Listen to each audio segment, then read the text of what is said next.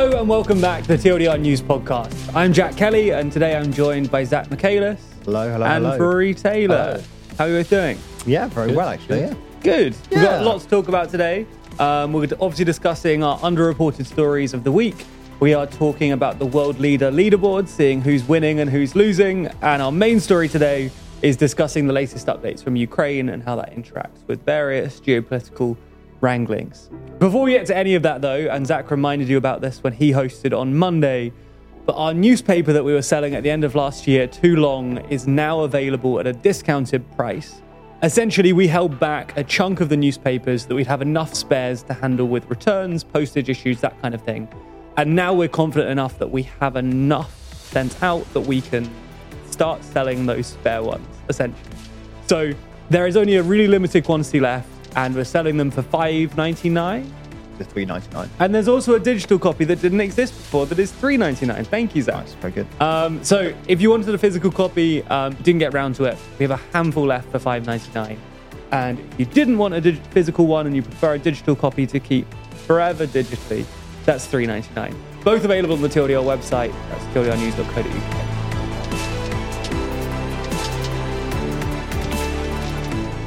Let's get into our underreported stories. Rory, do you want to go first? Sure. So mine is a story that is pretty close to my heart because it's something I actually wrote about in a video last year, which was one of the first full videos I wrote when I kind of moved over to being a writer. Yeah. So it's a story from Thailand, and the headline, the recent headline is that the Constitutional Court in Thailand has ruled that attempts by a political party called Move Forward, attempts or calls to amend the country's strict royal insult laws are unconstitutional and illegal. So the court is saying to the party, you can't call for these laws to be amended because it violates the constitution, and if you do, you'll be in trouble. For reference, Thailand has one of the world's strictest royal insult laws. If you insult the monarchy, you can go to prison for up to 15 years. Wow. And this isn't one of those ones where it's like, yes, technically it's illegal, but no one goes to prison. A lot of people do go to prison and are charged with it. I think the statistic that kind of is pretty shocking, since 2020, 262 people have been charged under this law. And there was a man recently who faces up to 50 years in prison because it's up to 15 years per incident of insulting the monarchy. So it's pretty horrendous. So the kind of background to this is that last year at the general election, this progressive reformist party called Move Forward won this surprise victory. And they'd been campaigning on all sorts of things, but one of their main ones was that they would loosen these laws to make it, not illegal to insult the monarchy. And they won the election. They're the largest party, but they failed to form a government because of lots of things, but mainly it was because of the conservative kind of establishment in the Senate that blocked them. But, that's kind of in the past now. But this legal case has been ongoing for quite some time. And the court has said, by calling to change the law on royal insults, you are threatening to overthrow the constitutional monarchy. So I think this is an interesting case for two reasons. One is the effect on Move Forward. Technically, they haven't been told to dissolve as a party, but this does open them up to the risk that they could be told to disband if they do carry on calling for these changes. But I think more interestingly is that it shows the real power of the monarchy in Thailand, but also possibly I think basically long term, I think it's a mistake, both morally and kind of politically, because if you offer no room for people to say we need to change these laws, then if you don't give them any peaceful method of doing that, in the long term, you're kind of really putting yourself at risk of something less than peaceful, let's say. Yes. So yeah, I think that's pretty big news from Thailand and one worth keeping an eye on. Isn't Thailand also one of those half democracies where the Senate is the seats are guaranteed to the conservative establishment? Yeah. So any time that elected officials kind of or progressive democratically elected officials try and change something, there's all this massive opposition from the various parts of the state. And this is just the latest kind of in that saga. Yeah, it sets it up. I mean, the constitutional setup just sort of guarantees interparliamentary conflict, doesn't it? Because absolutely. If you've got a conservative establishment that's guaranteed the control of the Senate, and then people keep on electing progressives, you end up with this constant infighting. Yeah, it's a tough one. Is also the last thing? I don't think I got this right, but is it the Thai monarch, the one who spends all his time in Germany? Yeah, he's a very odd guy. Yeah, okay. With an enormously long name. Yes, and he's also got lots of fancy little dogs that he takes around with him as well, I think. So, Nice. yeah, interesting guy. Yeah. Zach, what's your underreported? Okay. That's exciting. Mic swap. Oh, good timing. Good. Oh, Wow. wait. That's not a test, is it? isn't a test or anything. It's Wednesday, yeah. Yeah, this is real.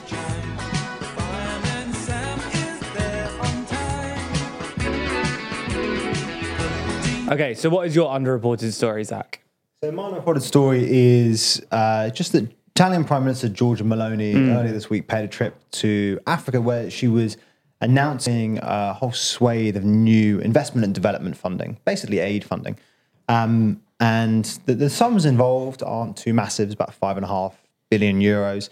But I think it's interesting for a couple of reasons. I mean, the first is that she very deliberately framed it in sort of contrast to Chinese lending, which she described it, we shouldn't use the word Chinese, but she just talks about predatory lending.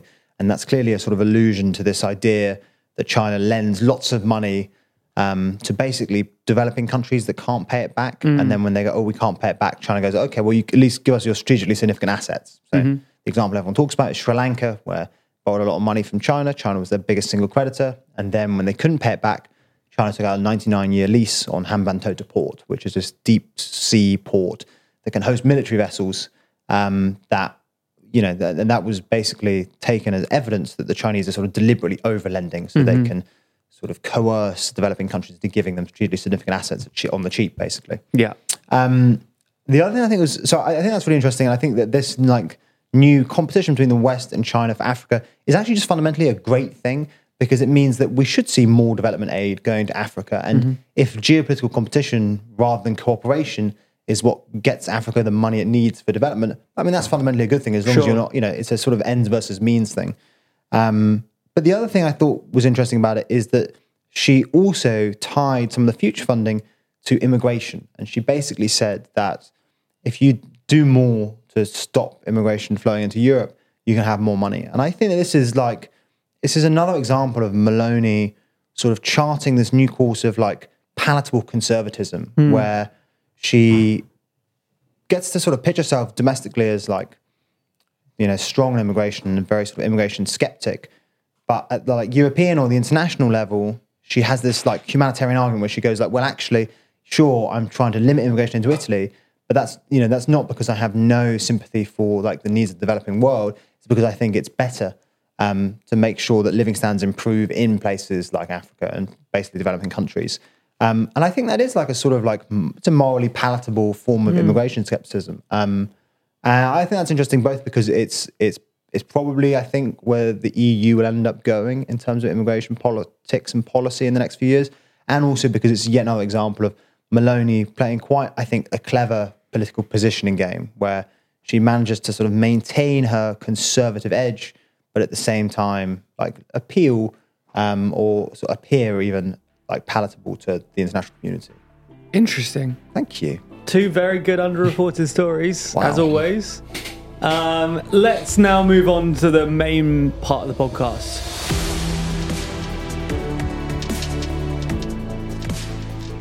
Let's talk about Ukraine, because we've obviously spoken a lot about Ukraine over the last kind of couple of years. It was a major news story. It is still a major news story, but one that gets less attention and one that we've discussed less. But there have been some interesting developments in recent weeks that we thought are worth addressing. And there's various things we want to talk about. Most of them bad, right, for Ukraine. Yeah, I think We've so. got issues on the battlefield. We've got kind of political issues for Zelensky domestically and internationally. It's generally not a great picture, and it's kind of hard to know where to start. So which of those elements of troubles do we want to start with? Well, I think the thing that's in the headlines at the moment is this story about the Ukrainian land forces commander, Valery Zaluzhny, and President Zelensky. And there have been reports of simmering tensions between the two for a while now. I think some of that is that disagreement originates in a disagreement over strategy on the battlefield. I think apparently Zelensky was keen on, for example, committing troops to Bakhmut than Zaluzhny was. And Zaluzhny is widely credited with the successful defense of Kiev in the early days of the war, and the Kharkiv counteroffensive in the latter part of whatever it was, 2022. But it spilled out into the public late last year when Zaluzhny gave an interview to The Economist where he described the war as being at a stalemate. Before Zelensky came out a couple of days later and said, no, the war is not a stalemate, we're going to win. I think that also, by the way, speaks to this other difference in sort of like media strategy between the two. And I think Zelensky believes you have to be very, very bullish and very, very enthusiastic and sort of like gung-ho, whereas I think Zaluzhny thinks that actually that sets you up for resentment and sort of over expectations, and instead wants perhaps Kiev to be more honest with the Ukrainian public about the state of play in the battlefield. But then more recently, in the last couple of days, there were reports about a week ago that Zelensky had asked Zaluzhny to step down. These were obviously denied originally by both actually sort of like pro-Ukrainian sources, but then also Kiev itself. But then it turns out that, Zaluzhny was asked to step down, but I think quite tellingly, he just said no. So he was originally asked to step down and said, you can at least maybe move to be my defense advisor. But then he just said no. And what's interesting about this is that he's still in post, which either suggests that Zelensky is waiting, but I think more likely it just suggests that Zelensky doesn't have the political power to oust Zaluzhny. Zaluzhny is, according to most polls at the moment, more popular than Zelensky and widely seen as like a potential presidential candidate when/if these like elections are held. And Zelensky's been talking about holding elections for like the past year or so, which is quite weird for a country that's like in a war. And that I think is in part a reaction to the fact that it's one of the things the Republicans have been demanding as a condition on Ukrainian aid. I think it was slightly arbitrary. I think the Republicans were trying to come up with some reason to stop giving aid, and they basically said, Ukraine's not a real democracy, or at least some of them did. Yeah, it doesn't hold elections. So Zelensky's like, okay, fine, we'll hold elections. But yeah, this is bad news for obvious reasons. I mean, partly it's infighting, and infighting is never good, especially not for a country at war. But another reason I think it's bad news is I think that infighting and domestic politics and talk of elections just makes Ukraine seem like a normal country. It makes it not boring is the wrong word, but Ukraine had a sort of like a real symbolism to much of the West a couple of years ago. But I think that when the headlines are dominated by sort of like political infighting, and you've got talk of old sort of political figures and like Poroshenko coming back into the fray, it just begins to look like a bog standard European political crisis. And I do think that will dent Western enthusiasm or interest, which I think is a bit worrying. But yeah, so that's what's going on at the moment. And I think that comes on top of, again, whether or not you describe it as a stalemate is sort of a contested topic, but Ukraine has themselves said that they're moving away from sort of offensive actions towards what they describe as active defense, which is at least a sort of tacit admission that not much is going to change on the front lines for the foreseeable future. So, and then obviously the last thing to say is that there's the issue of funding. And the Ukrainian economy has actually held up, astonishingly well. There's tough, like a 50% drop in GDP since the war began. But the Ukrainian economy is on track to grow by 5% this year, which is, that's astonishing. It's a country in wartime, and it's suffered a massive loss of just like people by virtue of emigration and obviously the humanitarian toll of the war. But it's still exporting. It's found ways around Russia's sort of like assault on the Black Sea. The economy in the western part of the country is still functioning, but it nonetheless obviously needs just an obscene amount of money to fund its military. I think it requires something like $20 billion in aid last year. And at the moment, there are two aid packages. There's one in America worth $60 billion, which is being held up by essentially Republicans who want to fold it into a wider debate about the southern border in the US. Okay. Republicans basically say that Biden administration is only going to get its Ukraine aid funding if it agrees to harshening measures on the southern border with Mexico. And then there's this $50 billion multi-year Ukraine facility aid package being debated by the EU, but that's being held up by Viktor Orban. And this podcast will probably come out on Thursday, which is the day that Orban and the other EU leaders are meeting to try and agree on something. So you probably know more than we do at this, but even if that goes through, that's a 4-year package that takes you through to 2027. And that means about 12, it does mean 12.5 billion euro a year. That isn't enough alone. Obviously, there are bilateral commitments being made by other EU member states, but actually the main question is really about the American aid package. And that's what the Ukrainians really, really need. So yeah, all in all, it's not looking particularly rosy for them. I mean, you can overstate these things. Like, it's worth saying that militarily, the Russians are really struggling in Avdiivka, which they've been trying to take for ages, and they're losing something like 1,000 men a day there and barely making progress. Wow. And, the Ukrainian economy, again, as I said, is performing like surprisingly well, and things are holding up relatively well. And also the infighting hasn't led to any sort of collapse or anything. Zelensky is still popular. Polls suggest he's got approval rate about 60%, although, obviously Zelensky's is more like 85, 90.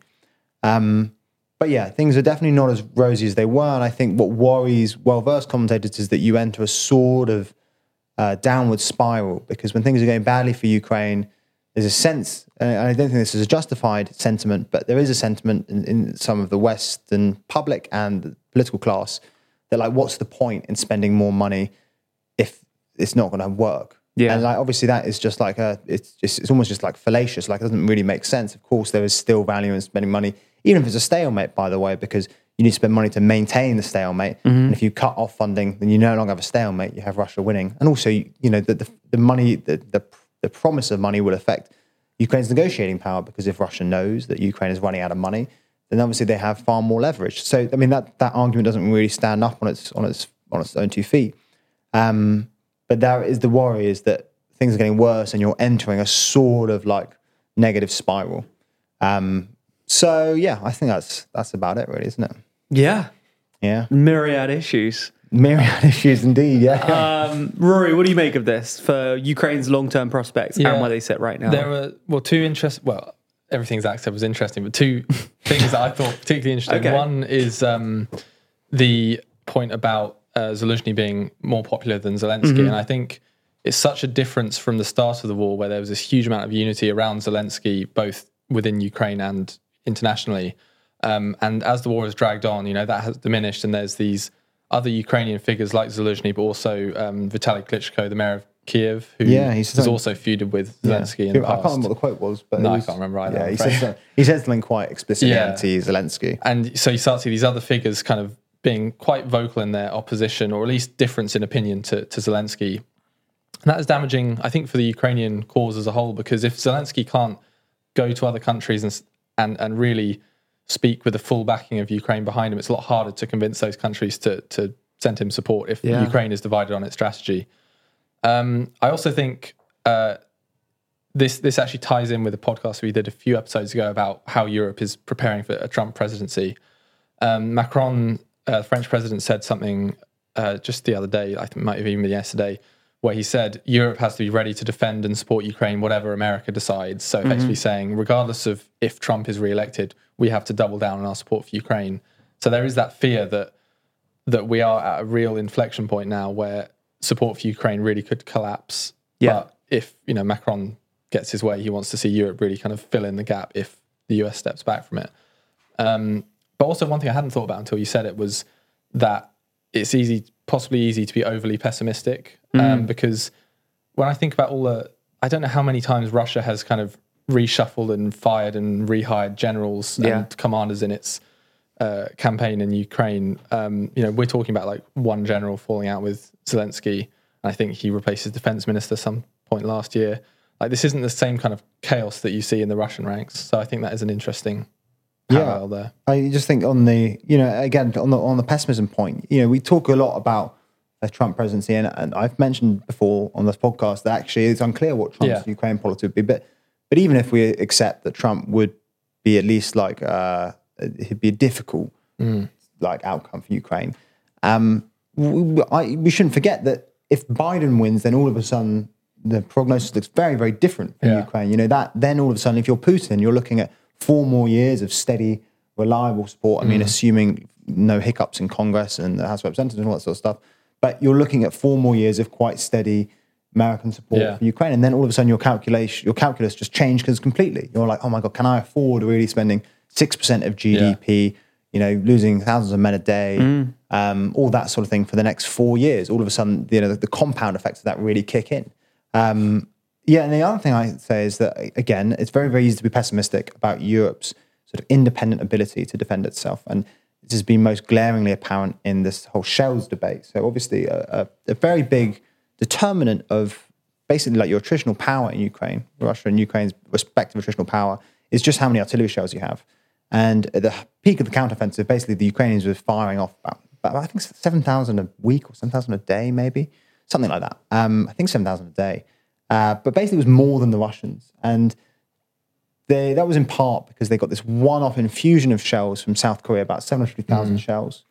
But that was a one-off infusion, and the Russians have basically moved to more of a war economy and are now producing something like 1 million shells a month, 1.2, something like that. And they also receive about 500,000 shells a year 1 million shells a year. And they also receive about 500,000 shells a year from North Korea. So they've got at least 1.5 billion shells a year. The Ukrainians don't really have a domestic capacity for that. And Europe promised to basically send 1 million this year, fallen way short of that. I think it was about 300, 400,000 by December. So they had, the promise was made in March. So they had sort of 3 more months to get up to get up to 1 million, which they're obviously not going to get to. And so it's very pessimistic about that sort of thing. But today, the European Commissioner, he's basically the de facto defense commissioner, defense minister, Thierry Breton, said that, sure, we haven't got the numbers, but we do expect to have the capacity, the production capacity to produce something like 1.4 million shells a year by basically 2020. So this year, by 2024. And the Americans have already ramped up to, they expect to ramp up to something like 1.2 million shells a year by 2025, which is genuinely it's about 10 times what they're currently producing.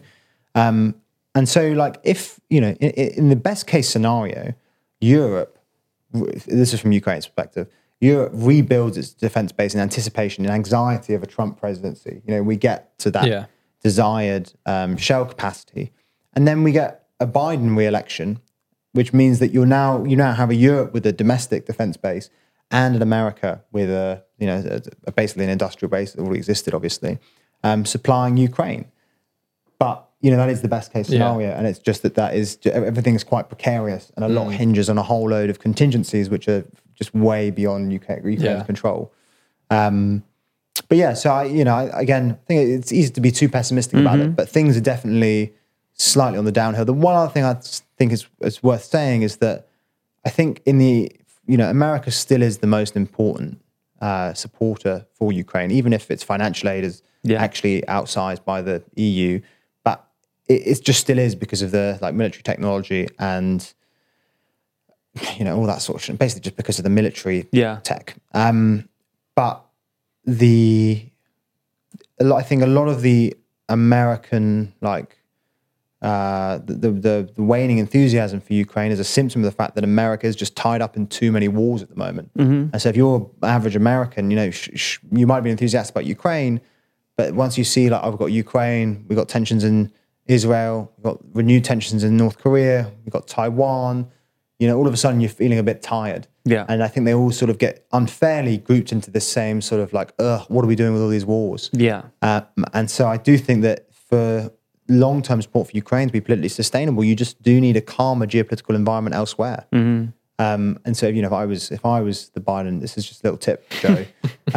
If I was the Biden administration, I would be prioritizing trying to calm things down elsewhere. I mean, they probably are, to be fair to them, but that is I think that is, they feel like separate things, but actually, I do think so much of the attention and enthusiasm paying for Ukraine depends on it being able to dominate the headlines and being the war as opposed to being one of many wars. But yeah. So that's my thing about it. Sorry, that didn't really end anywhere.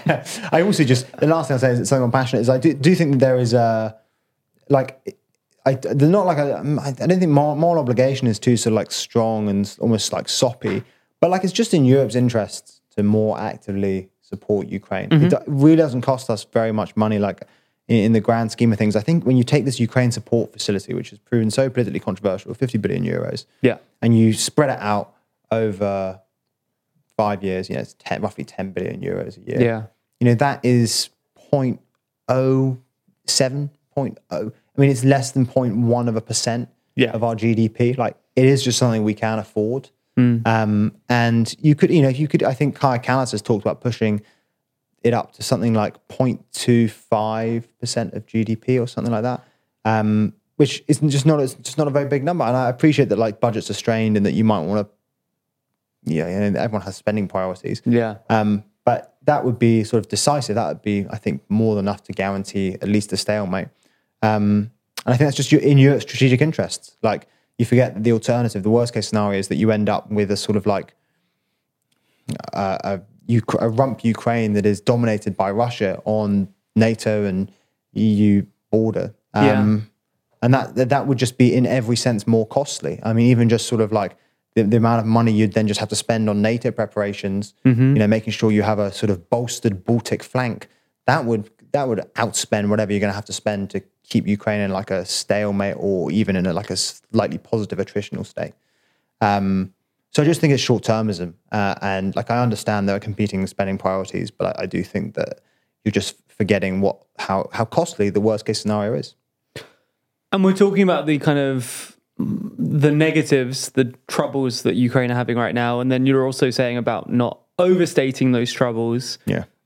On balance, where do we land? Do we land in the middle? Do we land that things are still, it depends on Trump, it depends on spending, there's lots of things that we can't anticipate? Or is it that things are getting notably better or worse on the whole, would you say?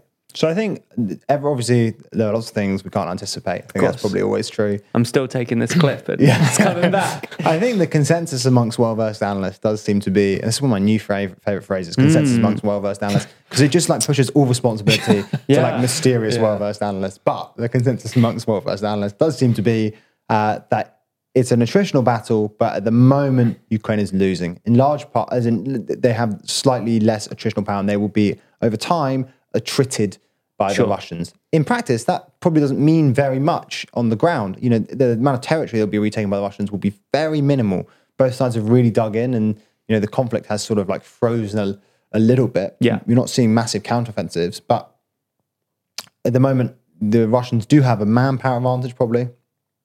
Ukraine is struggling to recruit sufficient like conscripts. And that is in part because obviously no one wants to go to Bakhmut for like super understandable reasons, or the equivalent now is Avdiivka. But also there's been a dispute between, again, Zelensky and Zaluzhny over like how to modify recruitment processes, whether or not they should lower the sort of non-reservist recruitment age, which is currently at 27, I think. And also Russia currently has an advantage in terms of shell production, although the recent comments from the EU suggest that might change. Maybe Ukraine will start having an advantage in shells. And then, and money is the other thing. And again, that all just depends on... Yeah. But I actually think, and that depends on, obviously, European and American funding. But from Russia's perspective, so much depends on oil prices. And this just ties in another little bit of... Always bring it back to oil. Everything comes back to oil. But it's another reason that peace in the Middle East is so imperative from both the American and Western perspective, because further instability will mean higher oil prices. Yeah. And that in turn will be good for not just Russia, but also like Iran. So I think that is another thing that has to be factored in.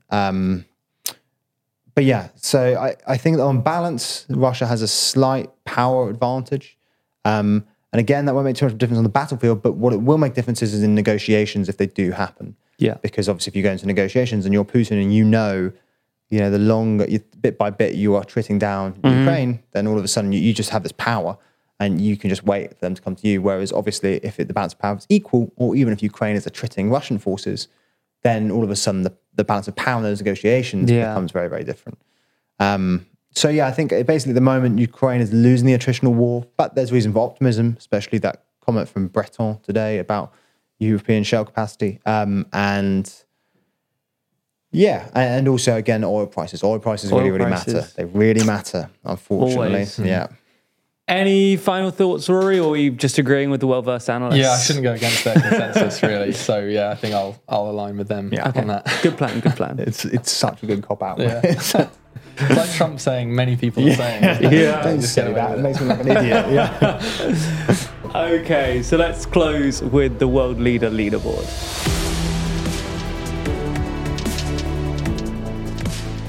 As always then, Rory and Zach have both prepared one person who they think has done well this week and one person they think has done badly this week, who we're going to shift on our world leader leaderboard. An overall ranking of roughly where world leaders stand in a very transitory and weird way. Yeah.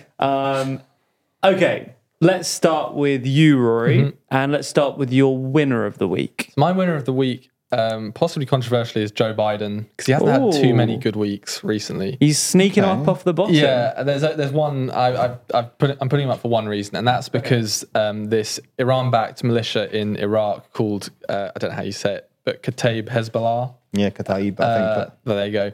Has announced that it's going to suspend its attacks on US forces in Iraq, and this came after 3 US servicemen were killed by drone attack.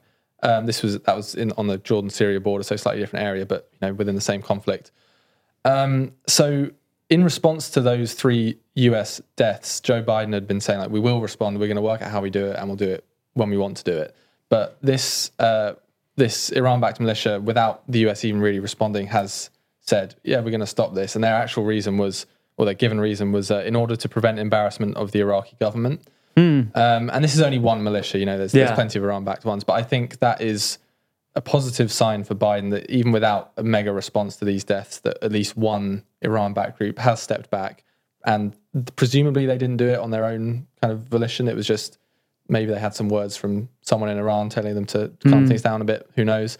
But yeah, I think that's a pretty good sign for Joe. I think also yet more evidence. This thing we've been arguing. Well, I've been arguing on this channel. This is like an editorial line that Iran does want de-escalation. Yes, yeah. I think that's really, really clear. But yeah, I think that is probably good news for old Joe. Zach, who's your winner of the week? My winner of the week is going to be Macron. I just love putting him up. But I think he's my winner of the week for something we've just been talking about, which is that I think his calls for strategic autonomy look ever more prescient. And I also think that Breton's recent comments suggest that actually Europe is making strides in developing its defence industrial base, which is something that Macron's been calling for years. I mean, especially loudly recently, but yeah, for years. So I think he's winning that aspect. I also think, and we talked about this a bit, maybe but not on camera last podcast, but I do think his sort of cabinet shake-up his cabinet, yeah. His cabinet shake-up has sort of paid off. Like, it has added at least like an aura of novelty and energy to what had previously looked like quite a tired administration. So yeah, I think those are my 2 things. Okay. Yeah. Nice. Unfortunately, now we need to the less happy part. Rory, who is your loser of the week? I hate to move him down, but it's Pedro Sanchez, Spanish Prime Minister. Okay. He's been pretty high up. He has. He's doing well. So he's going down a rung. This is because lawmakers in Spain's lower house, they voted down the government's amnesty bill, which would grant amnesty to Catalan separatists who are being prosecuted because of the 2017 illegal referendum. Yeah. So the interesting thing about this is that it was voted down because the most the hardest line separatist group, Junts, voted against it, even though they were the ones who the bill were trying to win over. They said it didn't go far enough because it didn't offer full protection against the range of other possible charges. So they voted with the Conservative opposition against this bill. I think in the immediate term, I don't think it really matters too much for Sanchez, because this bill will now go back to a parliamentary commission where they'll have more negotiations and try and kind of hammer things out. But I think what it does show is the real fragility of his position and his government's position, because he's only in power because he managed to win over these Catalan separatist parties on the promise that he would introduce legislation that would grant them amnesty. So it means every piece of legislation going forward, he needs to kind of cobble together this slightly weird mix of smaller parties, including Catalan separatist ones. And that's just, the fact that even this one, he couldn't get past them, suggests that every piece of legislation is going to be difficult for him. Yeah. And it's always going to be a risk that they vote down. I guess ultimately it would be a budget or something that would collapse his government. But so that it's just highlights how difficult his job for the next 4 or so years will be, I think. I often feel like when you're in the position he was in like a year ago, you just let the other side have it. Like, it's clearly going to be difficult to govern. Yeah. Just let them have it, fall on their own sword. Such a political survivor. Like, through his whole career, he's managed to pull off pretty crazy, like, comebacks. So this is just yet another one of those. So maybe don't bet against him. But, yeah. He's still on the top half of the board. He's doing well. Yeah. He's sliding. Zach, who is your loser of the week? My loser of the week is going to be Viktor Orban. Oh, okay. We did a video on this today, but this is mainly apropos of this Financial Times report suggesting that the EU is considering trying to basically actively cripple Hungary's economy, and specifically its ability to borrow money, the Hungarian state's ability to borrow money, if Hungary didn't sign off on the Ukraine aid facility that we've been talking about, the Ukraine facility rather. In a sense, it's not bad for Orban because it bolsters his anti-Brussels credentials. It plays well to his domestic base. There's also a sense in which it's like he's brought the EU down to his level. He's been using leveraging his veto, and now the EU are they're doing their own form of blackmail. Yeah. But I think in the aggregate, it's bad for him because I think it is a testament to the fact that the rest of the EU really, really is fed up with him. Mm-hmm. I think that was fine a couple of years ago. When I don't think there was a sense of geopolitical urgency in the EU. But I think now that most of the EU just wants to get stuff done and realize that you really need to get stuff done if you want to stay afloat in the ever more hostile geopolitical world. I think that the patience will really wear thin. I think this was probably not the last drastic effort you'll see from the EU to bring Orban on side. And I do wonder whether or not his current position in the EU is sustainable. I mean, it's one of those things where everyone's like, oh, you can't actually kick him out and all that sort of thing. But I think this most recent thing has shown is that sure, you can't kick him out, but that there are things you can do. Yeah. And so far the EU has been wary of stooping to his level, as it were. But I think that now the gloves are off sort of thing. I also think the other things that we talked about in the video is that the Hungarian economy is in a pretty precarious position. And it's bolstered by the fact that Orban has done quite a good job of appealing to basically Russian and Chinese economic interests and getting investment there. BYD, that Chinese car firm, are just opening a plant in Hungary. But there are some fundamental structural weaknesses, especially to do with the Hungarian public spending, which will make things quite difficult for Orban, especially if there are other fiscal headwinds going Europe's way in the next decade or so. That's my your loser of the week. Yeah. Okay. Well, this is how the board is looking at this stage. As always, let us know if you disagree with any of those decisions, if there's anyone you would move, where you'd move them, who you'd add to the board. Let us know in the comments, and someone might steal your idea on Monday. That is all we have time for in today's issue. Like the newspaper again. Issue, yeah. Or issue, yeah, you're right. So many old school TLDR references. That's all we have today. That's all we have time for today. No, they know what you mean. Yeah. They know what you I get mean. it. All right, nice one. Good ending.